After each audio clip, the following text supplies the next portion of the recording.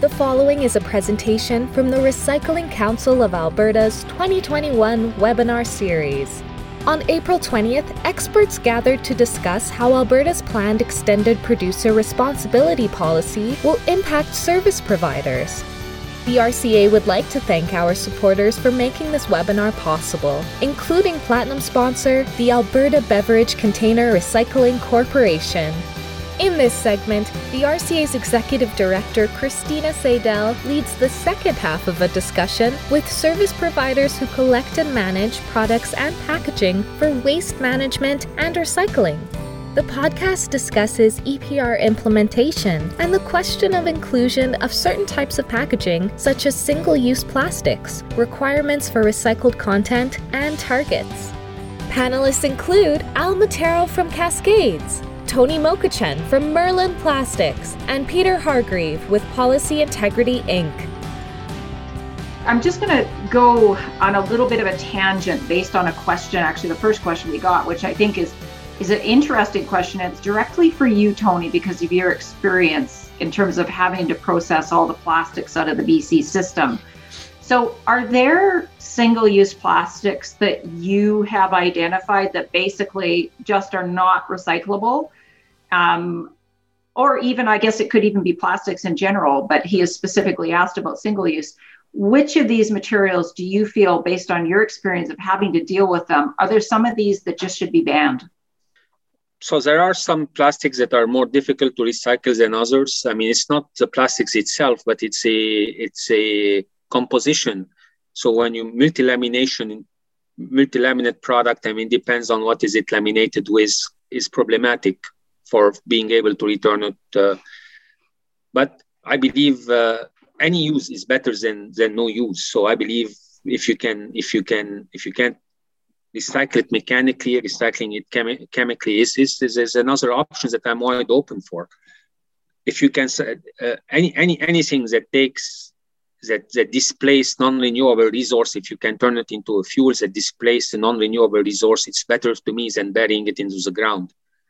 It doesn't matter if you turn it into a liquid or a solid or a gas phase, but anything that can displace non-renewable resource to me is a positive.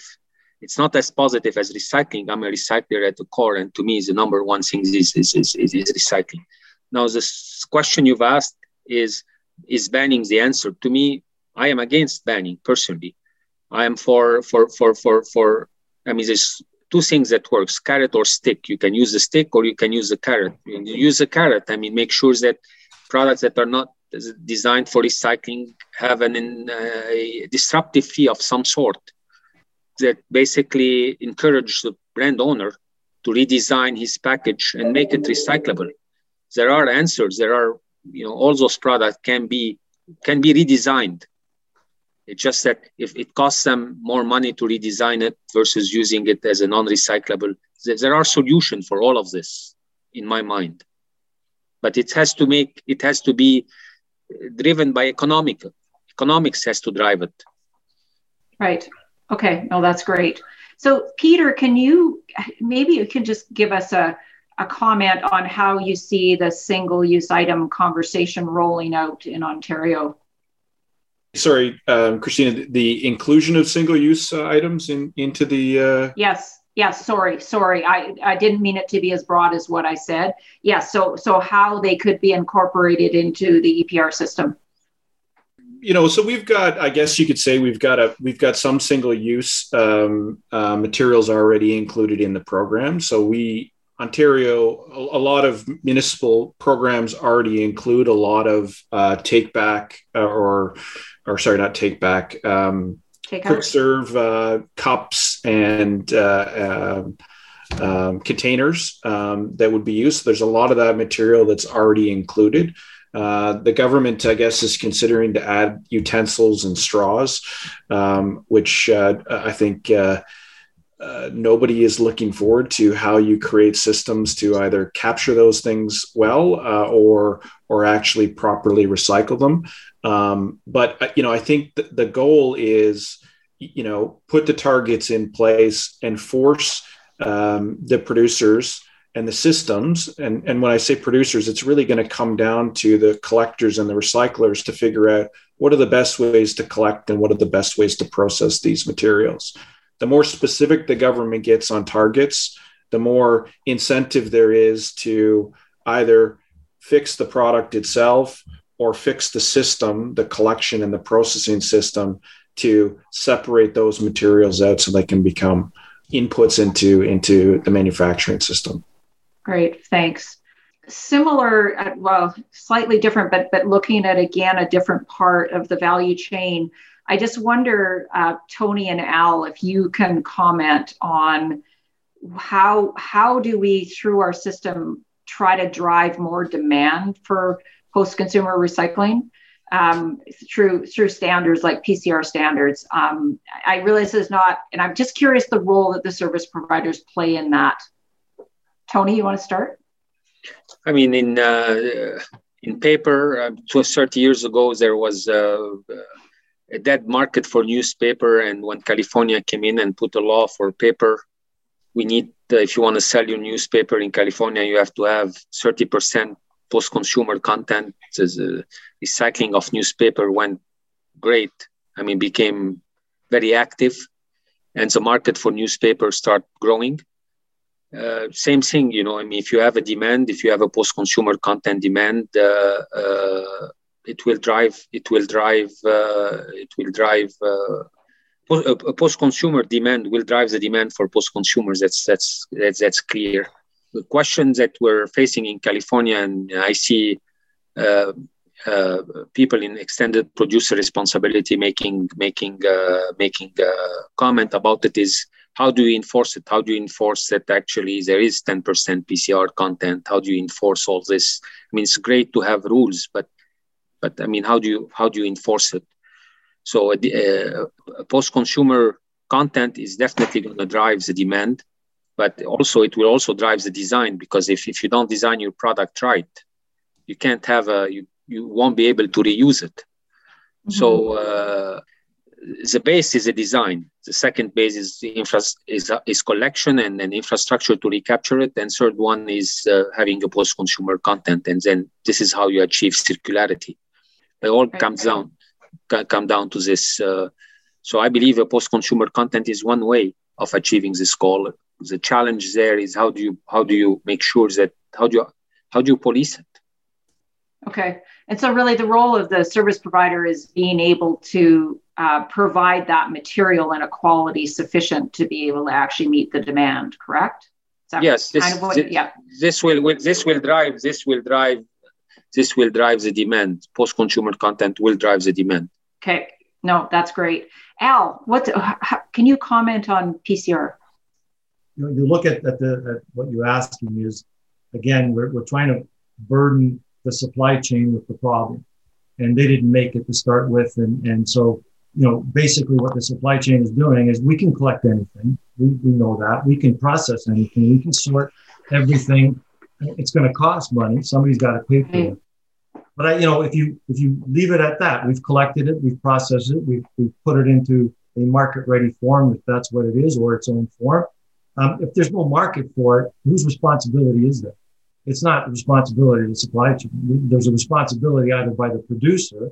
You'd hope the agency or the entity that's managing all of this on behalf of the producer is going to figure out and invest monies possibly on behalf of their producers to do something with whatever was collected and sits in a warehouse someplace with no end of life solution. That either something's going to happen, or you go back to whoever made it and said, here, do whatever you want with it, but there's nothing we can do with it. So I think, my earlier comments today were, the burden of responsibility is, onto the producer here now. It's not on a system. We had a commodity-based system before. That's how this whole thing operated. And we collected the widgets because we could sell them. And if we couldn't sell them, we didn't have to collect them. We just throw them in the garbage. Well, that's changing. So the rules are changing. Therefore, now the outcomes have to change as well. So that the responsibility, as I said, relies then on, did you make it? Then it's your responsibility. It's not, what do you want from me? I'm a processor.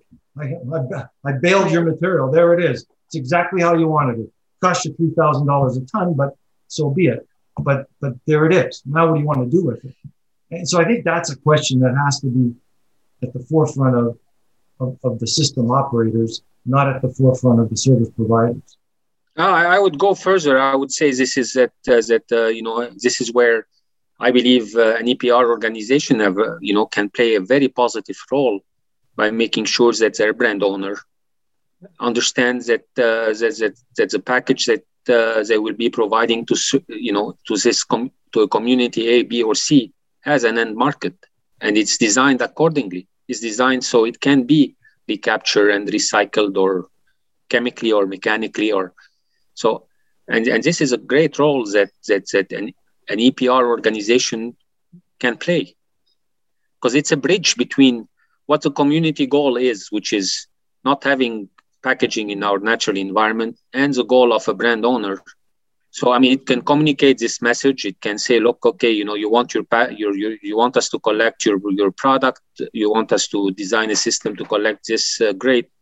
But is your product recyclable? Is your product compatible with infrastructure? And if it's not, how do you expect us to do this work? I mean, this is to me, it's a communication that should be handled at an EPR level. Right. So if I can add a couple of things to that, Christine. Yes, please, Peter. So there's a couple of things that I think can help on this side with regards to post-consumer content and pushing that side. One is, I would argue, I think BC has taken the wrong approach on their targets, because they've really focused on collection, not on actually inputs into the manufacturing side. So to me, if the target is set on what is actually being recycled and going into new products, that forces a requirement then to make sure materials are captured cleaner, or that they're sorted more rigorously. And so the end products that you have that are going out are actually cleaner, and they're more attractive to different industries. Your economy of scale to some extent can impact that. If there's more feedstock that's available, there's probably more willingness for manufacturers to look at that as a valid option to use within their products. The targets as to their specificity also helps on that side. If you've got a broad plastics target, the low-hanging fruit is going to get sawed. So PET and HDPE are going to continue to be recycled at high levels, and you're going to forget about those plastics that are more difficult to manage. The other point I just wanted to mention on post-consumer content is, I think what we're starting to see on post-consumer content, at least we've seen in Ontario, is we're seeing governments start to put in incentives towards companies that use post-consumer content. So it allows them to potentially reduce some of their targets. And I'd suggest to you, while I 100% think that's a very good thing to do, it's a very bad policy decision, because as Tony mentions, it's very, very difficult to track post-consumer content in products. And if you're going to do it, to me, you do it at the national level, and you push those content requirements in a way that can be managed through that means, not small province by small province. Two, so it's very difficult to be able to in any way type of enforce and oversee that. Secondly, the other big issue is, if you're creating some kind of incentive, it means potentially then there's an incentive then to collect less material. And that's not really what you're trying to do through these policies. You're trying to capture more materials. And so I think there's I would say a very big warning is, don't overcomplicate EPR policies. It makes it more difficult to enforce.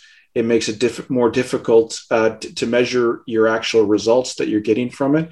And I think it's a dangerous path when I look at where Ontario is going, which is added recycled content provisions and some warranty pieces into waste electronics and batteries and tires. Okay. No, thanks, Peter. That's really helpful. Trying to be all things to all people is not going to be successful. That great comments. We really appreciate those. I wonder if we can stick with you for a second, because a question has come up.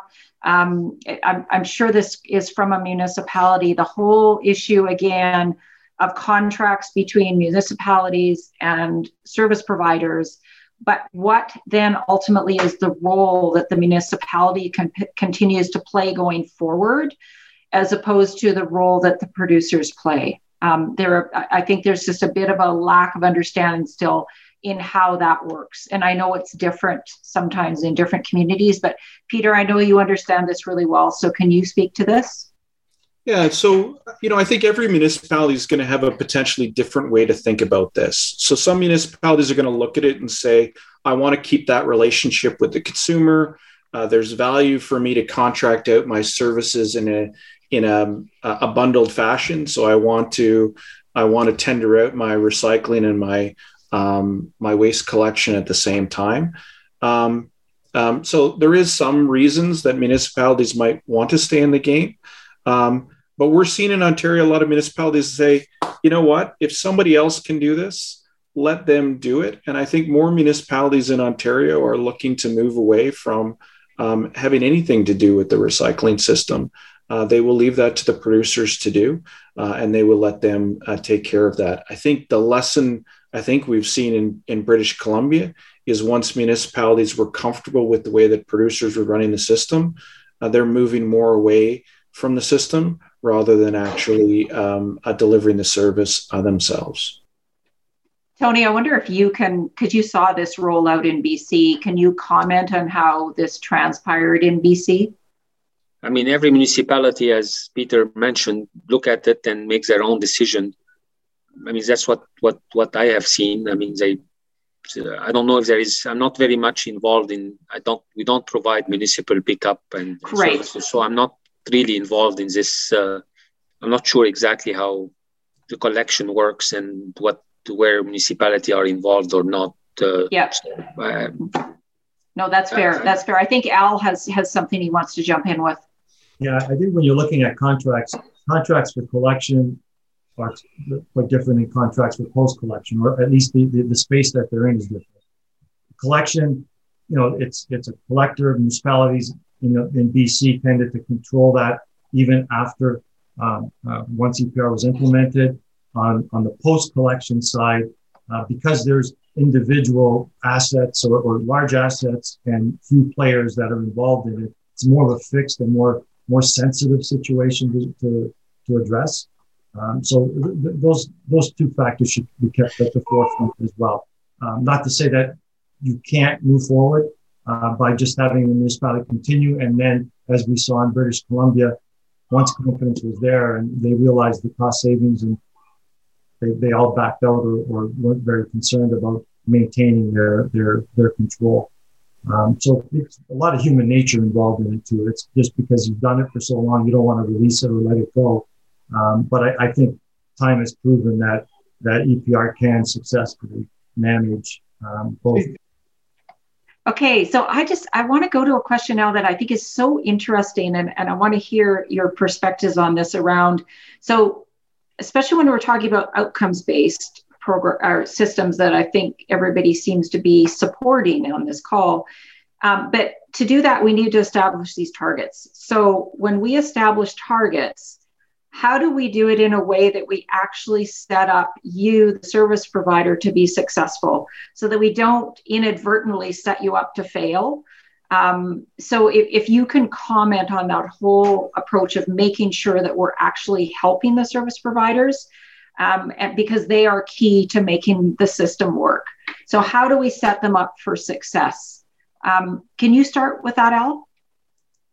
I would question the targets themselves, because they don't really have an impact on the operations or the service providers, in the sense that as long as they know what the target is, then they'll design accordingly to achieve it. So keeping in mind that once materials are collected, they go through a facility, those materials have to be recovered at a certain percentage. So the target set for a facility to recover the materials it receives are a little bit different than the targets that are set for EPR and what they should be responsible for collecting and getting into the system. So there's two targets we need to look at. So the targets in the recovery operation, then those are critical, because you can't expect to recover 100% of everything. So we need to set targets accordingly for what is desired. On the front end, it's interesting on the target side, and that is, should the system, an EPR system, have a target, an overall target, a weight-based target for 75% of all printed and paper packaging, or should it be 75% of every type of packaging that is collected? And so it is a big difference there. And I think that's something that you need to address, because it's unfortunate, and I still can't understand why the rates for plastic recovery are going to be less than fiber, for example. Just because fiber is a good beast and great, we can collect it. It's got good homes. You're at 75, 80% recovery rates, if not 90s. Then why would you expect to only collect 40% or 30% of a plastic or another material? Why aren't they all at one fixed recovery rate? And some of them have to work a little harder than others to get there, but that's just the nature of this whole exercise, I would imagine, is to encourage that to happen and to have, a better recovery rate of good materials or the right materials in the system. Right. So you would be concerned then about if we set targets too low for materials that right now are more difficult to actually recycle, that we're setting the system up for failure, that everybody should have high targets? Well, because then it's all on the heavy materials that are carrying the load, because then we're going to say, we put 10,000 tons of material in the marketplace and collected 7,500 tons of material, of which 80% of them were three types of material, and the balance all made the rest of it. And then when you're looking at systems as well, you got units. So, on a sort line, you're taking units off the line. Well, to make a ton of film plastic bags versus a ton of corrugated boxes, there's a tremendous difference in the number of units, but the activity would be, is pulling off one unit at a time. So again, it's time to rethink how we look at this and break it down. No, I appreciate that. Tony, how do we set up the service providers for success? I think the first thing is you have to give them achievable target. Service provider, or even if you have your own, within your own organization, if you give anyone within your own team a target that is not achievable, you're not going to set him up for success. So you want to challenge him, but you don't want to give him a target that's not achievable. So giving it an achievable target, as a father, I have to give an achievable target for my son. I can't give him an unachievable. He won't stop working towards it. So I want to encourage him to keep moving forward. So you have to set up an achievable target. And I think, looking at the program of EPR and how this all came to be in British Columbia, I think Recycle BC did a very good job when they looked at the basket of good to start with, and they said, what should go there so the recycler can actually, or the processor can then handle it successfully, reasonably successfully. And you have to look at this basket of good. What should go into this basket of good? What should go into this blue box in terms of packaging? And what should not go into it? Should glass go into it or not? Should film flexible packaging go into it or not? Should styrene go into it? Foam styrene go into it or not? So and why not? So you really have to. This is where success starts. You have to provide your service provider or anybody that works for you an achievable target. Right. And you do that by making sure that the vehicles that you're using, what's allowable in this can be processed successfully downstream.